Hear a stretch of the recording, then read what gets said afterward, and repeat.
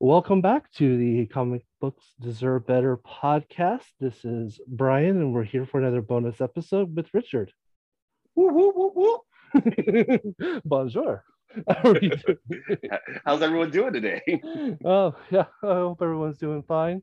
Nice weekend day so far, but now we'll go ahead and talk about our bonus subject. Our last bonus episode, this time off, we'll be doing, I think, hopefully four more for the winter break, essentially. But this time around, we're going to be talking about the Umbrella Academy season 1, which I have a very, very simplified description of it. We'll get more into it, obviously.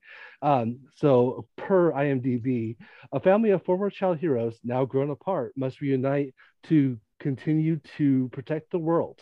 And it stars Elliot Page, Tom Hopper, David Castaneda, Emmy Raver Lampman, Robert Sheehan, Aidan Gallagher, Justin H. Mim, and Colin Fiore.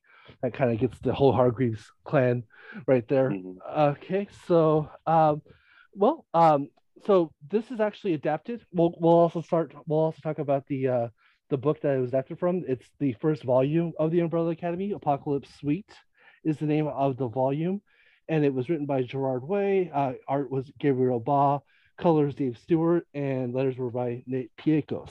Let's go into, well, what do you want to do first? Do you want to do the comic first, or do you want to do the show first? Let's do the comic first. Okay. I feel like that's quicker. So, this was my first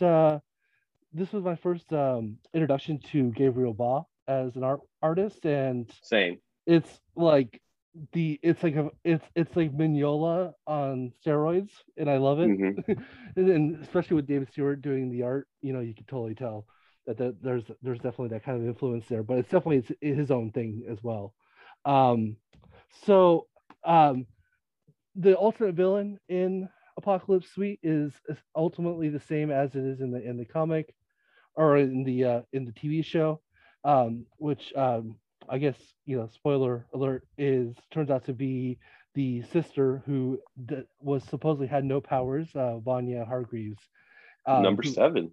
Yep, number 7, who is awakened as the White Violin. So, actually, basically, at a quick rundown about the series, since the IMDb description was so was so sparse, and this kind of has to do with the TV show as well.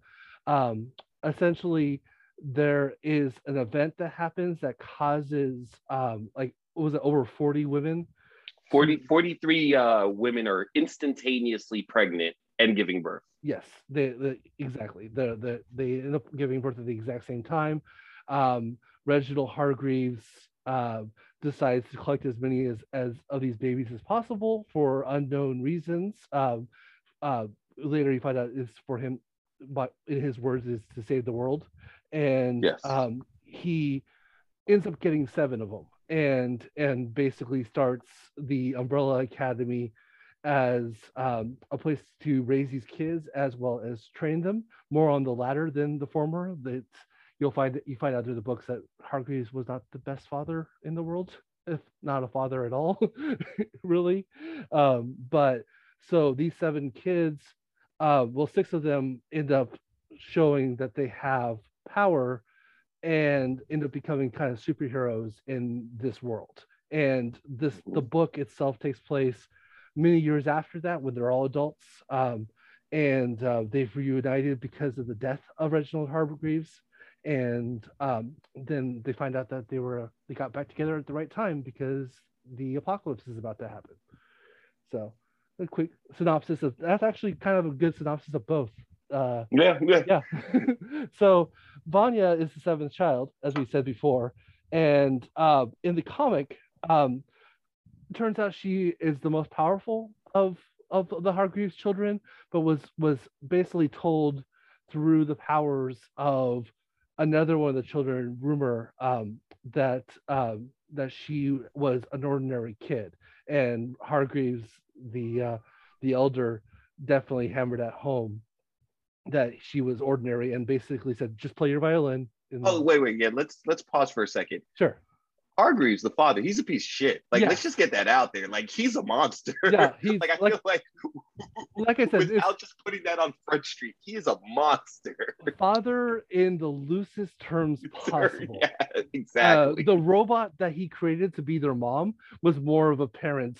Is more of a parent than the talking monkey is more of a parent. The exactly kind of racist stereotype manservant that's around in the comic but didn't make the TV show, kind of more of a parent. They definitely, I kind of went the right way with getting rid of that. Yeah, no, I was, like when I watched the show, I was just like, oh yeah, good call. Yeah, very good call. And that Sikh gentleman, it would have been the best look. Exactly. No, totally. And I think that might have been an homage to like the League of Extraordinary Gentlemen, because I told right. No, definitely. They were definitely homaging that. At least it definitely seemed that way. But yeah, I was just kind of like, ugh. Yeah. Let's step away from that, please.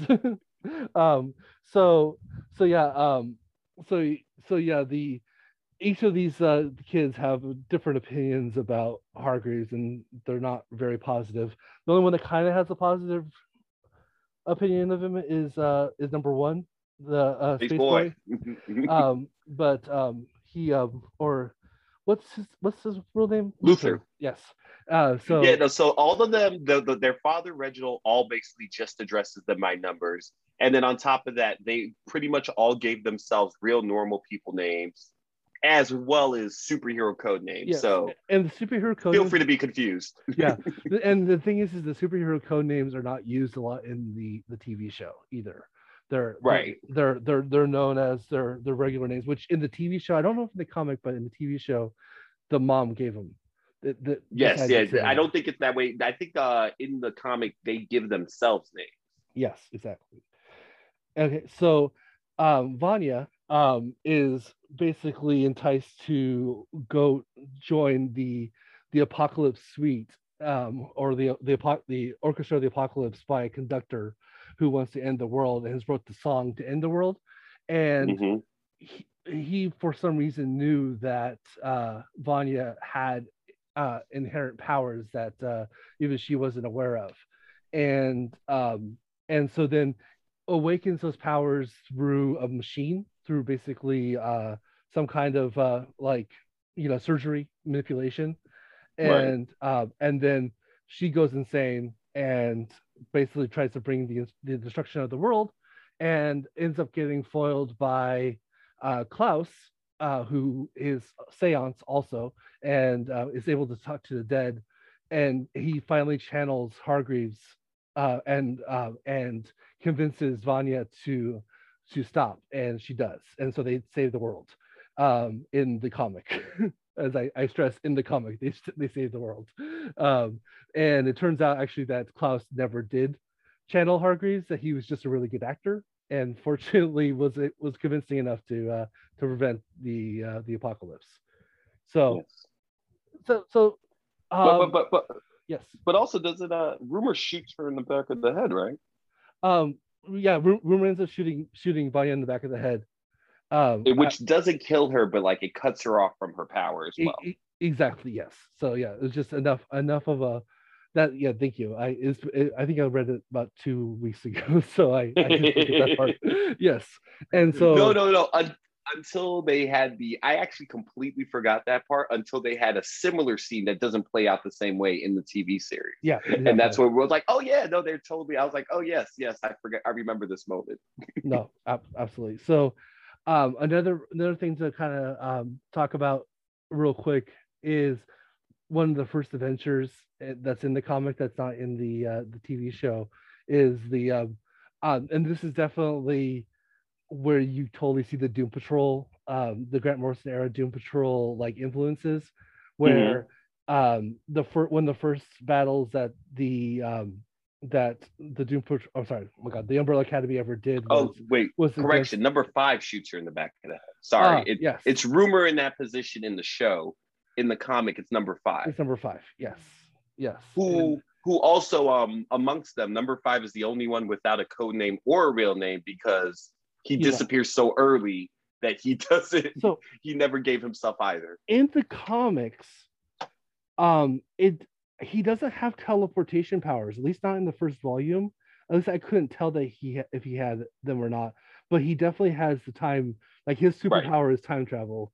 And so, but then they kind of changed it in the TV show where he can go through time, but he also can jump through space with ease as well. And so I kind of gave him a little more of a superpower essentially in this, because in the comic he's chumming around with old Pogo a lot, wearing anti-gravity belts because he's more like of a super spy than anything else. But so yeah, they end up fighting a zombie Eiffel, who's made the Eiffel Tower turn into basically a giant kaiju monster. And so that it's so great because they throw you in the deep end right in like the first 2 pages of the book. It's fantastic, which totally gives definitely Doom Patrol vibes, and it's funny that the Doom Patrol show and this show kind of started at the exact same time too. Right. And Gerard Way has written for both. Yes. Yep. Exactly. So hopefully he's getting residuals for both. I know he's at least for Umbrella Academy, which was originally created because he was under the assumption that DC would never let him write Doom Patrol. So really? He wrote Umbrella Academy as a tribute to Grant Morrison's Doom Patrol, and it was such a hit that even Grant Morrison writes like the forward in some of the editions. In the trade, and like Grant Morrison, I think, searched out Gerard Way at a con once and just be like, "Hey, you wrote that Umbrella Academy book? It's pretty cool." And Gerard Way's like, "Holy crap!" Like, yeah. If he's anything like me, comic book fan, he would turn into a puddle. Yeah, exactly. It's like, hey, you know that homage that you did to my book? It was great. I love it. And they're like, oh, well, thank you, person I adore. And then in Grant Morrison's Heart of Hearts, that's all he's ever wanted from Alan Moore. Exactly. Yes, or like Mark Millar to say it to him. But, right. Or Mark Miller, I guess. I still say Millar, but I always say Millar as well. Yeah, but I know now that it's Miller, but I always say Millar as well. Yeah, it just old habits. Yeah, it looks that way, and so it's easy to say it. And most of the names of these creators we've read many times but never actually have heard. Yeah. So that's kind of funny. Then a few years later, because of the clout of Umbrella Academy, Way gets the Doom Patrol and his own imprint. and the Young Animal imprint. And I have to say that the first, he wrote 2 volumes of Doom Patrol, and they're among the best of Doom Patrol. This is not a DC podcast, but I just like to say that I am a big fan of this, and I am a fan. I've read the 2nd volume of Umbrella Academy. I haven't read past that, but it's been such a long time I can't even tell you. I just know it takes place in the past. Nice. It takes place during the Kennedy assassination. That's all I remember. Yeah. Oh, lovely. So, which is implied in the TV show. So, so let's kind of, you want to get into the TV show real quick? Absolutely. Yeah. So, little differences. Vanya is a huge part of the TV show, more than she is in the comic. Right. She does definitely interact with them. Also, let's do a hard stop and reset for a moment. Yes. We said that Reginald's a piece of shit. They're all also kind of pieces of shit for the most part. Oh, yeah. Varying degrees. These are all the worst people in the world. Right. They all, in the book and in the show, treat Vanya pretty terribly. There is absolutely... Just the context of this relationship, unhealthy relationships. There's no question why Vanya kind of despises her siblings. Right. And we didn't mention, so Vanya is on the outs with them in the current time, because she wrote like a expose book about the family. This happens both in the comic and the show, and kind of airing the dirty family laundry. So she's just kind of on the outs, on top of not having any powers because of that. Yep.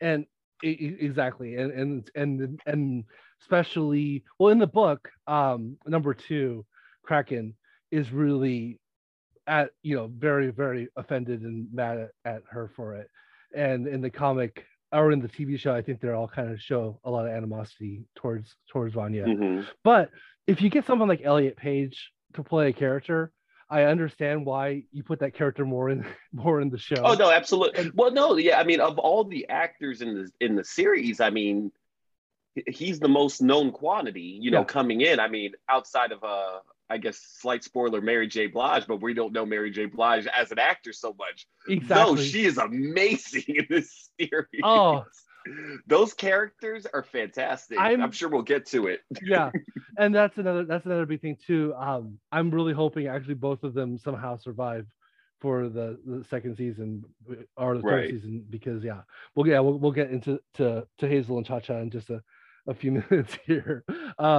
But yeah, oh yeah, just for the record, Vanya Hargreaves, the character in the TV show, is female and identifies as female, and it's played by Elliot Page, who identifies as male. So when we talk about Vanya, we're going to use female pronouns, and as you already probably all heard, when we talk about Elliot Page himself, we'll use him. Absolutely. I did find it interesting though, watching the show, because I believe season one was made before he transitioned. Yes, And I was surprised that in the credits they went back and retroactively I thought changed it. that was such a smooth move. That was pretty cool. Yeah, no.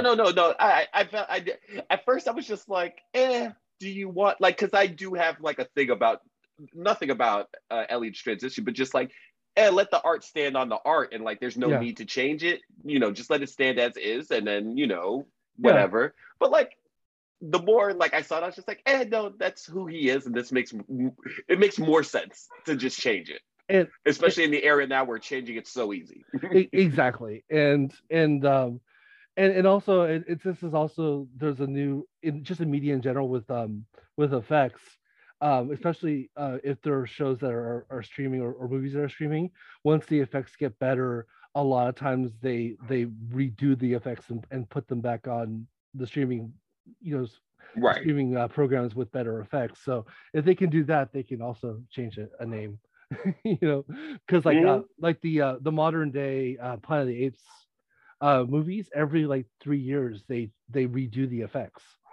Oh, I And didn't realize that. yeah, so like if you watch the first one that came out 10 years ago, it has 2021 like special effects in it, which is pretty cool.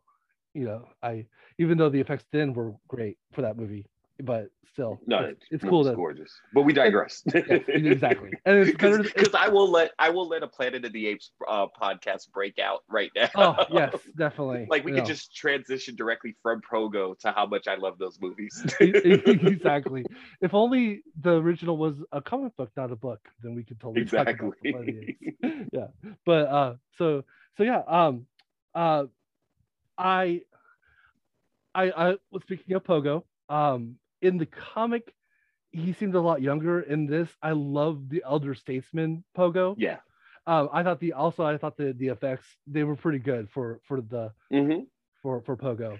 And So one of the interesting things about this show is that these are not the greatest CG effects, just generally, compared to watching a high-end Marvel movie or something like that. yeah, But for what they're doing, it just works. Like, Pogo looks like a realized character in that world, even though he's nowhere near the level of the CG of something like Groot or Rocket or Caesar in the Planet of the Apes movies. He yeah, doesn't look exactly real, but like, it doesn't have the uncanny valley thing either. It just kind of works, it's even though it's not top flight CG. it's somewhere between like MCU TV shows and Doctor Who. It's Mhm. it's not as corny as Doctor Who is. I love Doctor Who, but it's not as corny as the effects are on some of those episodes. But they're definitely not up to the standards of like an MCU, even like an MCU TV show. But Yeah, they're still, like you said, they're great. So like, yeah, it just works. yeah, no, definitely. I what I really liked about the show is stylized, but then there's moments of extreme stylization in the TV show. Like for one, every episode the title is done in a fun way where like an umbrella opens up and it has the Umbrella Academy on it, and it's all like kind of like in world that has the title, the name of the episode or the name of the show, and then as well as there's the I think the three times that they really get into it is the in the first episode there's the scene where they're all dancing in the mansion, and Yes. and then there's a and then they kind of pan out and you see like a cross section of the entire mansion and they're all dancing at the same time in different rooms, as well as the library. They kind of use the same kind of effect as well to kind of go through the library when they're looking for number five when he's drunk off his ass, and then as well as the Allison and Luther dance, where almost it's like a stage play because like the effects actually kind of get rolled in, like the lights kind of come down from like the rafters for that's towards the middle of the series. So they have these really super stylized crazy moments that like are that definitely like are not realistic, but the fact that they use it so little, it kind of makes it just a little more fun, you know. It doesn't Yeah, take no, you definitely, definitely. it Let doesn't me take you out posit of the you a show. question. Yes. How do you feel about the Alice and Luther relationship? Like, I Um just feel like, me personally, I'm just like in a world where I don't know, like step brother yeah, sister pornography, like it's become this like super fetishized thing. I was like, I was like, am I being an old man or is this become a third rail? Because I'm like, maybe you shouldn't even touch this. Like, I feel like in the source material in the book, which was made almost closer to 15 years ago, yeah. like we didn't have that context. But watching that show with like 2021 eyes, I was just like, No, maybe we should have just skipped this. But I it felt the works. exact same way, and like yeah, I kind of feel that that might have been something I personally would have changed, not have the Luther Allison The relationship. thing is that it works on its own merits, like, and they have chemistry. Like, it Yeah, makes sense in context of the show, but just in the context of the real world, I just get a certain feeling of cringe from it. exactly. Because one of the most heartbreaking scenes or moments in the entire series is where they have that day where everything kind of goes great, Right. and in fact like Luther and Allison end up like kissing and like they have actually like have like what might be moving forward actually to preventing the apocalypse, but then number Oh five no, no, has no, no, no. When you watch that, they totally, yeah if five doesn't come back, they totally prevented the apocalypse. exactly Because Vanya finds the book before stuff goes down. yeah, exactly. Vanya finds the book way before she's off her rocker. So yeah, like she, so yeah, it would have definitely saved the world, and that's actually kind of one of the themes of this is kind of the futility of your actions essentially, because like everything. So even like Vanya's actions at the end that cause the apocalypse to happen wouldn't have caused the apocalypse to happen if she wasn't like shot in the back of the head and caused her to look up and shoot the moon with Yes. her laser, like, and that's what caused the end of the world. And spoiler alert, season one, they don't successfully prevent the apocalypse in season. They do And not save the day. No. they do not save the day. They end up hopping through time to start season two, where after failing to save the day. But so and then like yeah, there are certain things like number five kind of changing the timeline, that ultimately helps prevent cause what he was trying to prevent. And yeah, so Right. yeah, I love. Okay, so let's get into like the coalition or the commission rather. Okay. And So what I wanted to say is that for any body that's optioning a comic book, this is a master class on how to ground things. Like, you know what I'm saying? Like, this is like the perfect in between of those Christopher Nolan Batman movies that try to be as grounded as humanly possible, Yeah. where this is grounded but it still has the fantastic. Like when you read the source material, when you read Apocalypse Suite, the show hits all the beats of Apocalypse Suite, but like they managed to make it less fantastical and it works. Like I don't know if you ever read and seen Wanted, the the Mark Millar again showing up, the Mark Millar comic and the movie based on it. But I remember when that movie was being made, I Hmm. was just like, how is this gonna work? Because the movie just didn't broach a lot of the subject matter. Because the comic, it starts off villains and heists, but it quickly delves into multiverses and Yeah. villains versus superheroes. And in the movie, they just like, oh, we're not even broaching it at all. Whereas No. in this, it's like they're doing the tightrope act of balancing superpowers and the real world like flawlessly. Yeah, absolutely. And it might also just be for budgetary concerns, but like for example, like Luther in the comics is literally a head that's been grafted onto an ape body. Gorilla's And body, a yes. gorilla body, exactly. And in this, he was given like an injection that caused his body to basically to become like a gorilla. Yeah, And he's and very big and very hairy, but yeah, he's still human, more or exactly. less. And so once again, that's definitely a grounding moment because that's more realistic than taking someone's actual head and popping it onto Right. a body of a gorilla, you know, and stuff like that. And even like um like mom is obviously an android, and they actually kind of give a good reason for that too with Vanya and her, Yes. and like yeah, they did a really good, and that's one thing I was gonna say. And it's kind of usually the other way around. When you read like a book, the book kind of gets into the more the characterization and the character development than the actual like show or movie. This is Mm-hmm. the opposite. I Yeah. feel I you hardly know the Hargreaves children um through the comic, at least through the first volume. And Right. then in this, you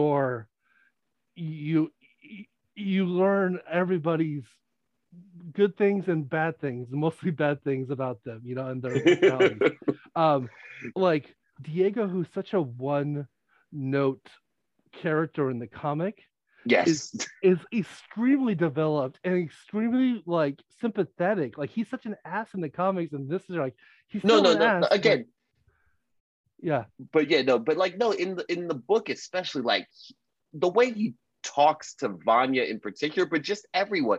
Like yeah, he hates his dad, but he learned no lessons. He's a prick. Like of all of them, he's a prick, just like their father he's was. effectively And like, Batman. yeah, yeah. Yeah, But yeah, like even a worse Batman, yeah, because yeah, because unlike Batman, he's constantly wounded and hurt. yeah, But exactly. And yeah, like he's kind of a monster. But like no, it was funny. So when we decided to do this, I read Apocalypse Suite, and I was like, wow, that was fantastic. And there's a lot there. I don't know how this TV series is going to adapt this. And in all honesty, now that we've interacted with both, I'm walking away. I think I enjoy the show more, which that never happens often with a comic book to movie or show adaptation, or even really a book to show movie show adaptation. But like the choices that they make this show more grounded and to flesh things out more, I think it. And this is no knock on Gerard Way because I loved Apocalypse Suite the comic, but I think that the show did a better yeah, job. and he had his hand in him, and Gabriel Ball helped develop the show too. So Yeah. you can definitely see that. Like once again, kind of like what we talked about Ghost World, you can see the original creator's hand is still there to kind of guide in a way that it's not being untrue to the characters. So Yeah, no, most definitely. um, And like in all honesty, I forgot about Ben in the book. yeah, In the book, he's a nothing character. He gets to do stuff in the TV show. Klaus might be one of the greatest characters on television. I oh, want to be Klaus when I grow up. Klaus is wonderful, and I love. And so yeah, Ben's not does not exist in the comic Like he essentially. he dies early and Yeah, that's it. Then and he's just there to be like, hey, he's the cautionary tale. Don't be like Ben. Ben died. and having Ben be the constant companion of Klaus, Right. even when Klaus is purposely self-medicating so that he doesn't see ghosts, he still sees Ben. And Also, what a like I love Klaus is definitely my favorite character on the show non-commission category. yeah. but also maybe tell your other siblings that you are in constant contact with their dead sibling. Like that just feels like something that everyone should know about. Be like, hey, these powers I have? Like I can, and I can talk to the dead. Well, our dead brother? Like Yes, it's yes. I talk to he doesn't leave. He's just with me all the time. yeah, like and like and then actually that makes you wonder too, because there's a part in the comic, or when we started in the TV show that Klaus gets transported to Vietnam War, and I wonder did Ben go with him, and did he experience all of that as well? Because you don't see Ben in the Vietnam Yeah, you flashbacks. don't. So that I But was does the I think in their interactions, Ben knows of at least yeah of Dave. yeah.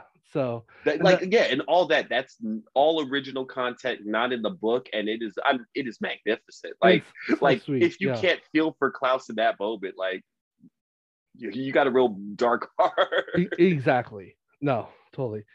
And so Hazel and Cha-Cha, I guess they're later. They're actually characters later in the book. I think Oh, that are they? Okay, I cool, think cool. they appear in the second volume. Because I remember when they got introduced, they were like, "Oh, fan favorites Hazel and Cha-Cha show up in the Umbrella Academy TV show," and I'm like, "Oh, Oh, okay." lovely. Because Okay, yeah. So I yeah, need to read the rest so of the series, but no, they're so good. the They're so the good. dynamic between them, like yeah, like you said, Mary J. Blige, who knew that she could act?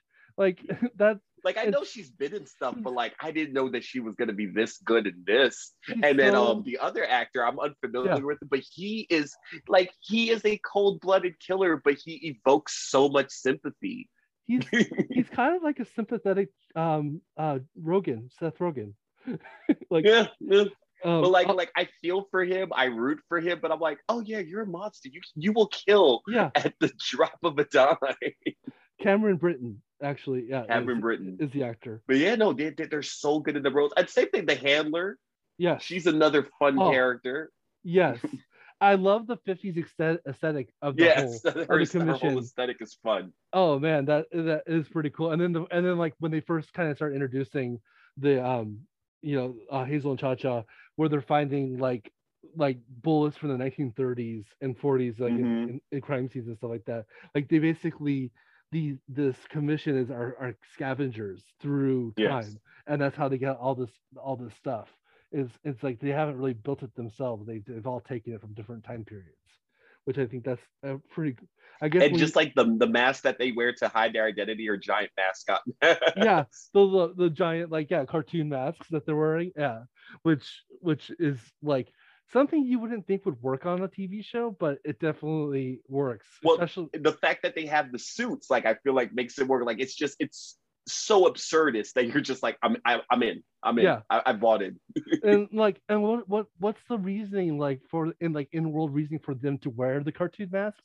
Is it like so that they kind of create like like people are like, oh, who are these silly guys? Like they're not I here guess to kill me, or yeah. because the one of the more interesting things of about this show as far as just superhero programming, no one's very invulnerable to like conventional weapons. Like one good bullet to the head can kill any of these characters for what all the Yeah, fantastic powers on the show. It's like, oh no, like these people could all be stabbed, they could all be hurt. Like no one's particularly invulnerable. even Luther, who's like a Superman Even Luther, who's a character. big boy. Yeah, which I like when they invade when Hazel and Cha-Cha invade the mansion and they find his room with the like whoever has this how whoever's in this room is got to be like 12 feet tall because like Yeah. they see his shoes and they're ginormous. So yeah, Mm-hmm. that was yeah no and but their interaction and then like and even like when Klaus gets gets taken by them, and I love the fact that no one realizes that Klaus is gone, and they even no, call it. They're like, I love that he realizes because he's like, "You yeah, guys are hilarious." He's like, "You kidnapped the one person. They're not even gonna notice that. Like they don't care yeah, about me. They're not gonna notice I'm missing." And he was 135% correct. exactly. And in fact, Klaus knows his family. and the fact that when Diego goes to go rescue his brother, he's thinking he's rescuing Five, not Right. not Klaus, which is like, yeah, that's pretty cool. Oh, and the detective, that whole thing. Yes, Patch. Yeah, she's Pat with another Patch, really good character. and I was sad to see her kind of get dispatched. No pun intended. Like in the Nice. beginning. No, it was interesting because so at that point in the show, no one had really got taken out in cold blood. Yeah. So I'm sitting there and I'm like, oh, is she gonna die in the scene, or is she gonna somehow get away, or because they're time cops, like, will they not kill this innocent person to f up the timeline somehow? So Yeah. I'm literally watching the scenes like, no, she'll be fine, and then No. Cha-Cha shoots her right through the heart. Exactly. No. Yeah. It's one of the biggest surprises, yeah, like you said, in the series. And also and what, like, they definitely, it does like, it subverts like your expectations without being like edgy about it, which Mm-hmm. is nice. Oh, And one thing I really appreciated in this show is within episodes, they do like a non-linear time thing where they're showing you events and they frame it as if they're happening concurrently, mm-hmm. and they're kind of happening either off, or you're seeing like, you're seeing Hazel and Cha-Cha do something, but then when you're seeing number 5 do something, you think they're happening concurrently, but actually no, number 5, you're seeing scenes of things that he was doing before his interaction with Hazel and Cha-Cha. Yeah. And like I do think it's a nice framing device, and like, they do it a few times in different episodes, and in all honesty, I took a couple times for me to note before I caught it. No, yeah, me too. And I think the one time, that the first time I really caught it was when they were going to do the drop off of the briefcase in the middle of the desert. Yeah, and then like the Hazel and Cha-Cha are coming, and so is Diego and Luther to the same place, and then you kind of see what's it called, number 5 and Klaus, like way in the back, like not and as long, and with Diego, and you think that they're very far away, but all of a sudden they show up in the ice cream truck, and and they ruined the entire thing as well.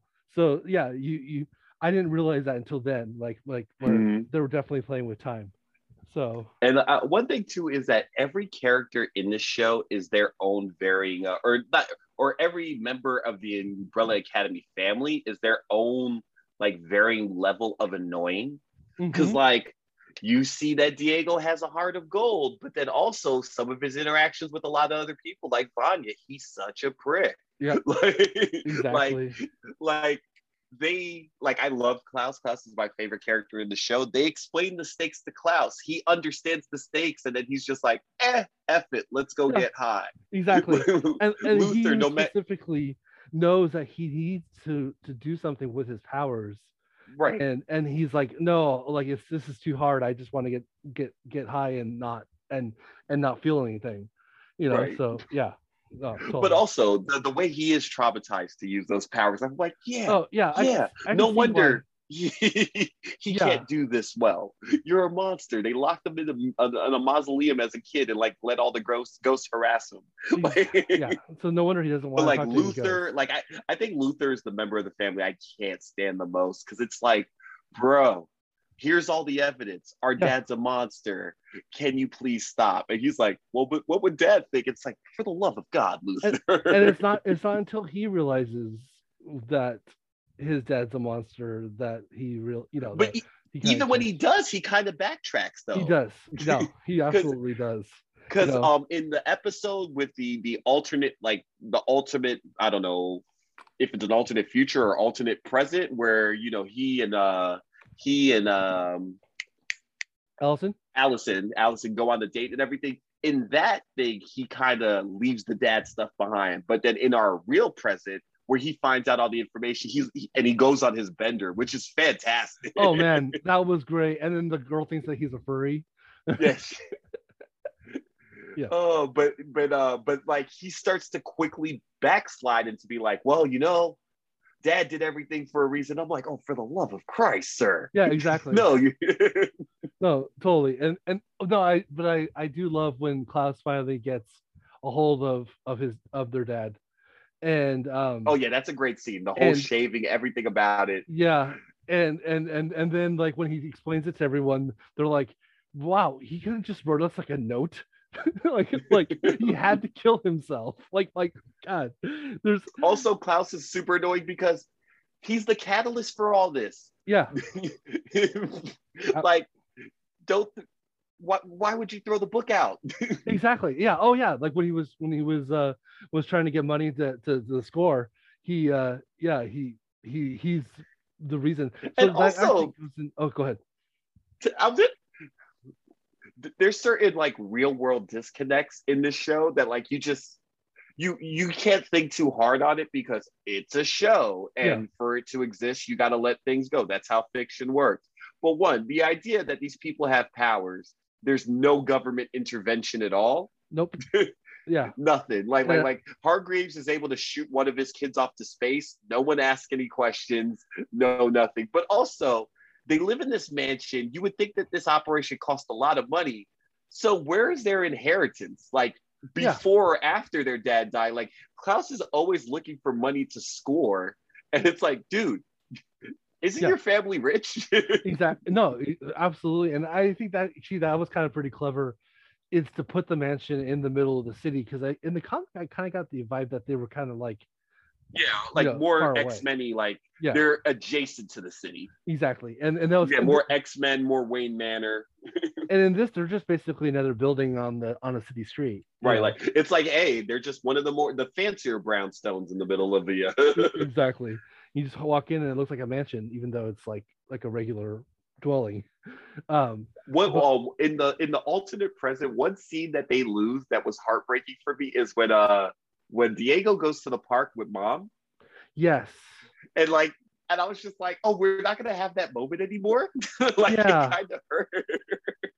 Yeah, that and then let's and she's like, you're no longer under father's boot, and you can do whatever you want to.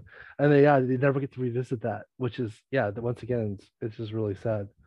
But yeah, I do agree with you that that like, despite logic, the TV show is better than like the first, at least the first volume of the comic. I felt right. No, and the thing is that we're not crapping on the comic. The first volume of the comic is fantastic. Read it's it, just like you'll appreciate the show better. Just the little tweaks that they did, and then also like the more fleshing out, the more space that they had for each character is it makes it a funner experience. Another thing, again, you just got to let it go because it's a show. Yeah, Allison is supposed to be this like world famous actress, and it's like 2 people recognize her. Yeah, when she's out the door, like.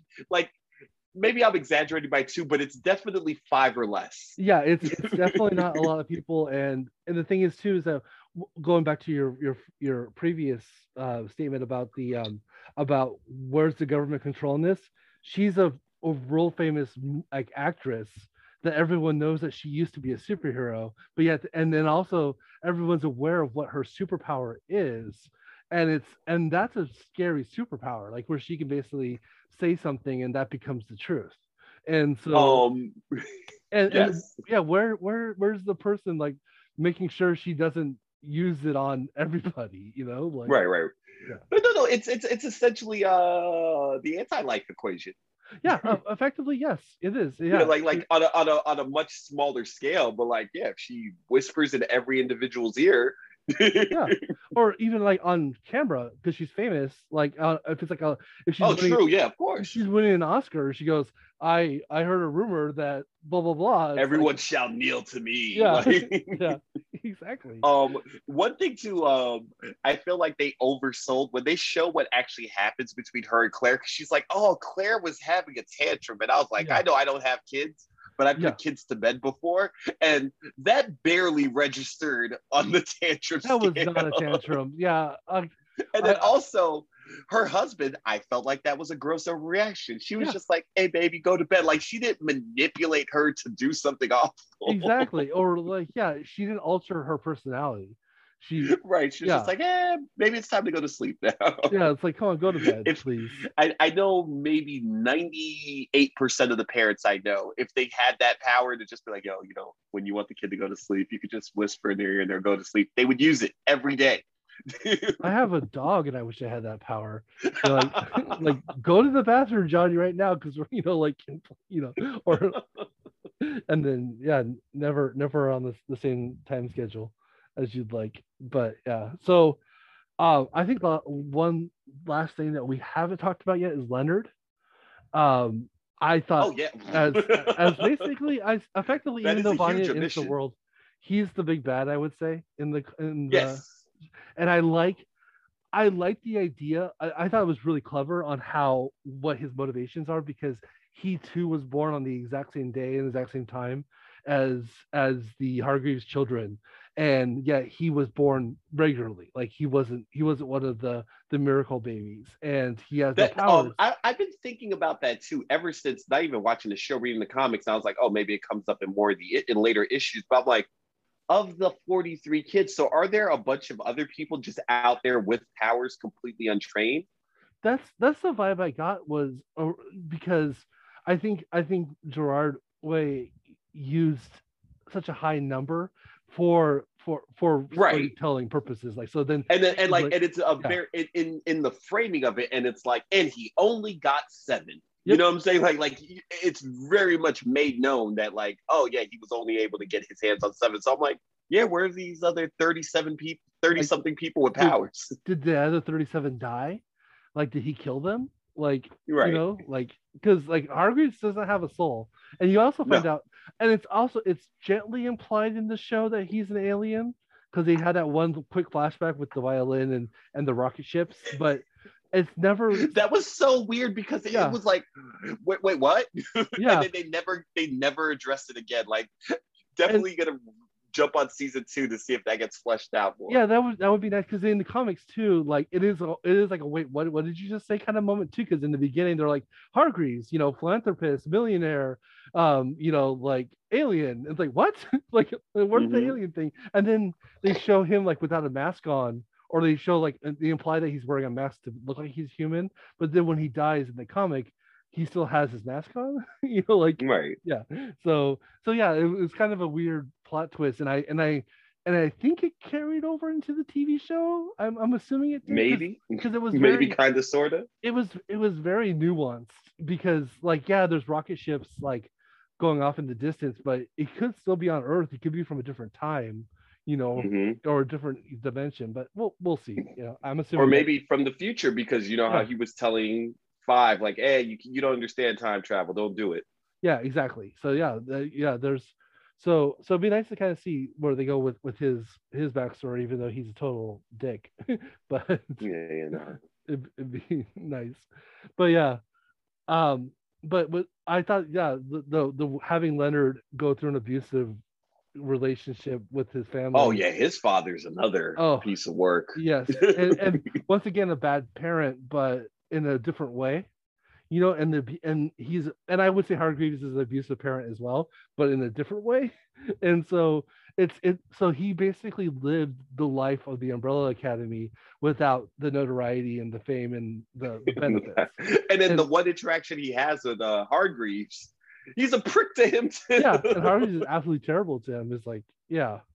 So even though he becomes less likable the further the series goes, especially when he's really pushing Vanya to use her powers, and he gets really excited and giddy when Vanya slits Allison's neck. Oh God, yes. It's like, okay, you're terrible, but I do sympathize with you to a point, which I will say this too, like, kudos to the actor. I forget, I don't have his name on here, because from the moment they introduce him for his violin lesson, he is oozing existential dread. Like there's nothing about him at that point to make him a bad guy. But like I was like he's the bad guy. There's just something about him. No doubt. Yeah. Like, yeah, no, and like the way his like nasally kind of type voices and everything. Yes. Yeah. John Magaro, by the way, is the actor who played Leonard Peabody. So absolutely no, he's you kind of, like when he shows up for the first lesson, you're like, okay, there's definitely something going on here that is not that's not on the up and up. Yeah, no, definitely. But yeah. And apologies, it's 2021 and I still have a landline. That's all good. No worries.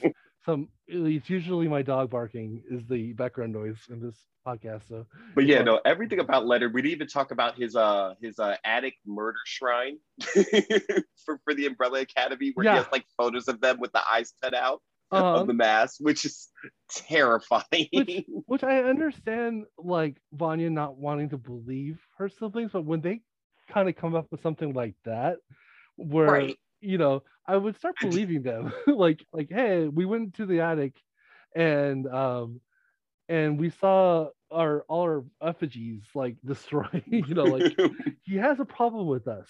It's not a coincidence that he just happened to come around. You know, like yeah. So, but still, that was fantastic when the reveal when the one gentleman that from the altercation, and I had assumed as such. But when he wakes up, because I was just like, who are these cartoonish townies that are just like, hey, your girl stays with me, but then you find out, oh no, he paid them to do that, which makes more sense because I was just like, you know, going into this thinking that, knowing that we're going to talk about it, when that scene first happens and we don't have the context that he hired them to harass them, I was like, hey, if me and Brian were hanging out and we got a little too drunk, is there any circumstance in the world that we just harassed two innocent bystanders and were like, hey, your woman's not leaving? I was just like, who are these people? Yeah, I think we've both have been inebriated in public, and that's never happened. But yeah, but I was gonna say I've been drunk as a skunk, and I've never been like, and now I'm going to kidnap that guy's girlfriend. Yeah, like it's never come up. It makes sense. Like, let's do it. Yeah, no. So, but yeah, I mean, it was pretty interesting, and the red herring of the eyeball. Yes, was kind of cool too, because like you're led to believe during the entire thing that whoever has this eyeball is the reason, and he kind of is, but he's really not. And when Leonard loses his eye, it's like, that's yeah, okay, but yeah. Oh, the guy that runs that facility. Yeah. Ooh, just a few bad days of the office for him. Exactly. And it ends with the facility burning down, and he seemed like he had a big stake in that, like he was like an owner of the company or something. So yeah, definitely felt bad. Oh, and the Hazel and Cha-Cha dance while they're burning down the building in that that was once again, that's just kind of a cool little, they have those little kind of fun surreal moments, and it just makes the show a lot more fun. I personally, I got through, so I'm not used to binging TV shows, and I had poor time management. So when we were originally going to do the show, I had like 2 days to watch all 10 episodes. So it was the first like half, it felt like a slog, but I think that's just because of me. But I really started enjoying the show. Once the day gets erased and they do the day over, that's when like I started like, oh, I like the show a lot. This is a fun show. So, but I mean, it definitely those first episodes are definitely a lot of slower and more meandering, and also they have a bit of a longer runtime, because I'm not gonna lie, again, in context of doing the show, when I was just like, yo, all these episodes are a full hour. What happened to 44 minutes with commercials, buddy? Exactly. But like once you get to the end of the series, like the last few are more in like the 50-minute, 47-minute range. Yeah. But like, some of those early episodes, like the show is fantastic, but some of those early episodes, they do meander a little bit more than I would like. like you just like I'm sitting there watching the show, and sometimes I would pause to be like, what's the runtime on this? Because I feel like it should have been over nowish. Yeah, exactly. And it's like, nah, you got 8 to 10 more minutes left. Especially but yeah, when, to your point, once you get to that later episode, it's like, oh yeah, things are moving, things are happening. Exactly, and that's when you know everything kind of clicks in, because yeah, like in the first few episodes, I was like, I would check the time, and I'm like, not only is this like first episode not over, but I have like another 4 episodes to watch today, and I'm like, I don't know how I'm gonna do this, and then but like I think also, you know, the last few things I've like binge watched have been like half-hour TV shows, and so that's a lot different too. Like you can watch like 6 episodes of Community in a row, and it's different than watching 3 episodes of an hour-long show. You know, like yeah, it just has a different vibe to it. I think you feel like you're getting closer to that finish line a lot faster than you are. Also, now 6 episodes of the Community does not sound like a bad way to end my evening. No, yeah, totally. No, I'm up to season 4 now, I think, in Community. Oh, lovely. Yeah, I'm slowly getting through that as well. See how much I watch TV. I first time watching that too. Oh, it's your first time? Yeah. Enjoy it, man. Yeah, it's been pretty good. But so yeah, so I think that's about it on Umbrella Academy. Unless you have anything else that you want to bring up. No, I'll just say Umbrella Academy is great. Like I obviously when it hit big on Netflix, all the reviews, the talk around it was very positive. So, you know, I had positive expectations going in, but totally lives up to it. It's a really fun time. Going into the series, not, you know, knowing very little about it, I really thought, I was like, oh, is this like a kind of X-Men knockoff-ish thing? You know, just knowing just the scratching of the surface of what it is. And like, it has an X-Men type premise, but like you said, it goes more in a Doom Patrol direction. Like it's very much its own thing. Like obviously Gerard Way and Gabriel Ba were inspired by a lot of stuff they went, but it's not a knockoff in any way. It's its own entity, and it's really fantastic, both as a comic and as a show. But definitely the show is fantastic. Like I was like, oh, do I want to start season 2 now? But I didn't want to start conflating things too much. Exactly, and then start talking about season 2 instead of season 1. Yes. A couple really quick things. There is a reference to the Eiffel Tower fight at the end of the season 1, which I thought was kind of fun. Like they had a comic, I think, that had the versus the Eiffel Tower, or the Eiffel Tower incident or something like that. Also, in my notes, one of the last notes I wrote was, so this was Loki before Loki, because like after watching watching it, I definitely had Loki vibes and the I forget the name of the agency in Loki, but the TDA or something like TDA. Yeah, the TDA. Yeah. I was like, oh. Yeah. No, TVA, time variance. TVA. Yeah, time variance. Yeah, them and Commission are very similar. And even like the TVA has the 70s aesthetic and the Commission has the 50s aesthetic. There's a lot of similarities there. So I would have to say, if you're a fan of the Loki TV show, also if you're a fan of the Doom Patrol show on HBO Max, I would say definitely dive into this. It's a good show. It's definitely up your alley if you like those 2 shows. You know, it's a really, really, really fun watch. Like, I can't recommend it enough. I really want to see because like, I'm assuming season 2 takes place in Dallas in 1963 during the Kennedy assassination, and I would like to see how they handle that in the show too. So that would be very interesting to get. Also, as part of his job, Number 5 was in on the Kennedy assassination. Yes, he was supposed to prevent it, right? But then he left. I wasn't sure if he was supposed to prevent it or he was supposed to be the real shooter.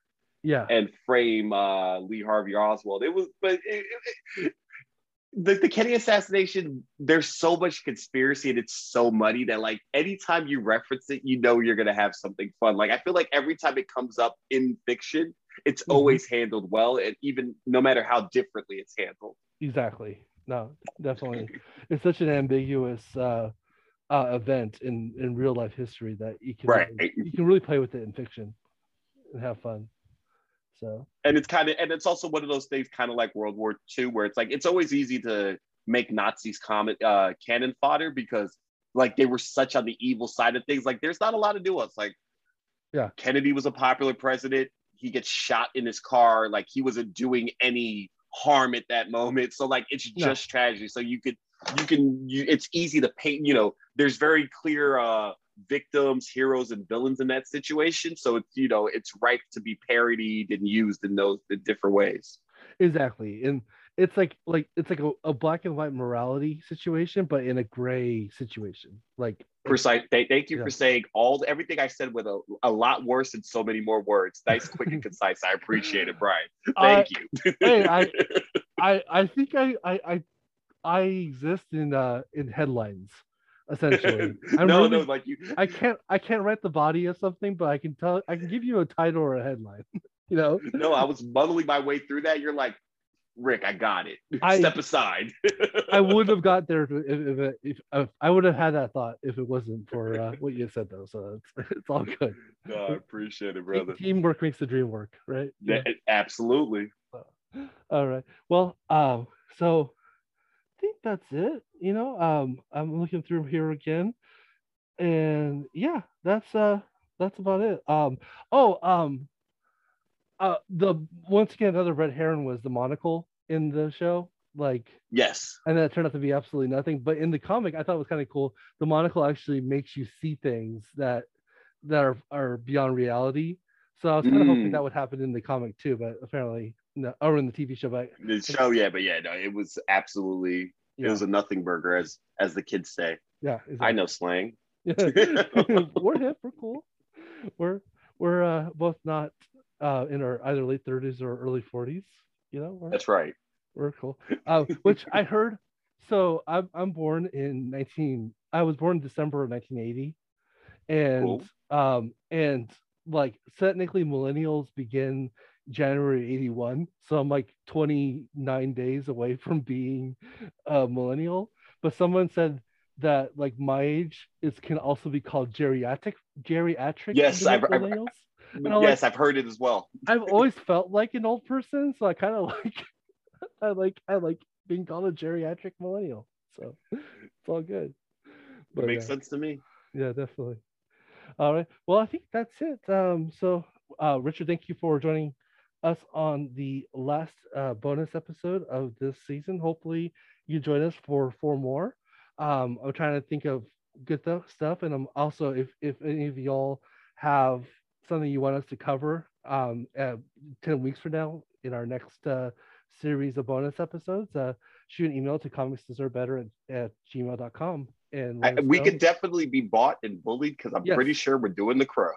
I was gonna say I'm definitely confident that we're doing the Crow at least, and I'm leaning because I kind of like an idea of doing one.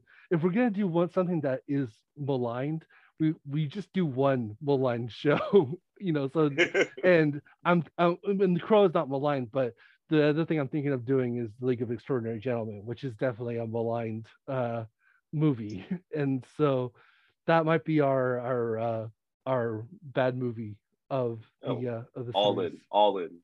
As long as I'm invited back, I will be back. Oh, absolutely, cool, definitely, always invited.